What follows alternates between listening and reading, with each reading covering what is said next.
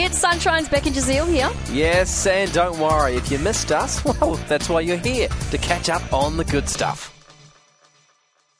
What's been in the news in the last 24 hours? Well, I'm going to let you know. Thanks for asking. It's all about accents because people are finding out which languages lift your luck in finding love. So, look, if you wanted to put on an accent, no, don't. That would be fibbing. We don't want to start a relationship fibbing. So it shows some results of what accents win the swoon stakes. So apparently the French accent is the most attractive foreign accent. What do you reckon? 0429 985 985. Do you think French is the most attractive foreign accent?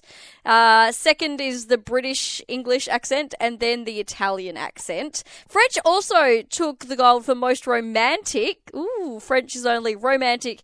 It's also attractive accent. Italian came second and then Spanish behind that. The British English is the clear winner, though, across a couple of different areas. Apparently they sound the most intelligent, the most honest, and the most sophisticated. And the most friendly international accent was awarded to the Irish. Yeah, I can see that.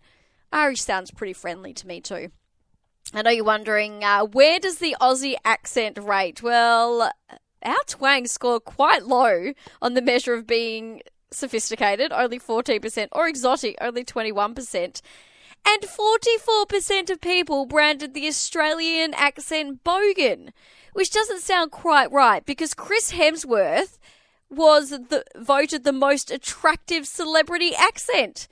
How can it be the most attractive celebrity accent, but then almost half of people think that it's bogan?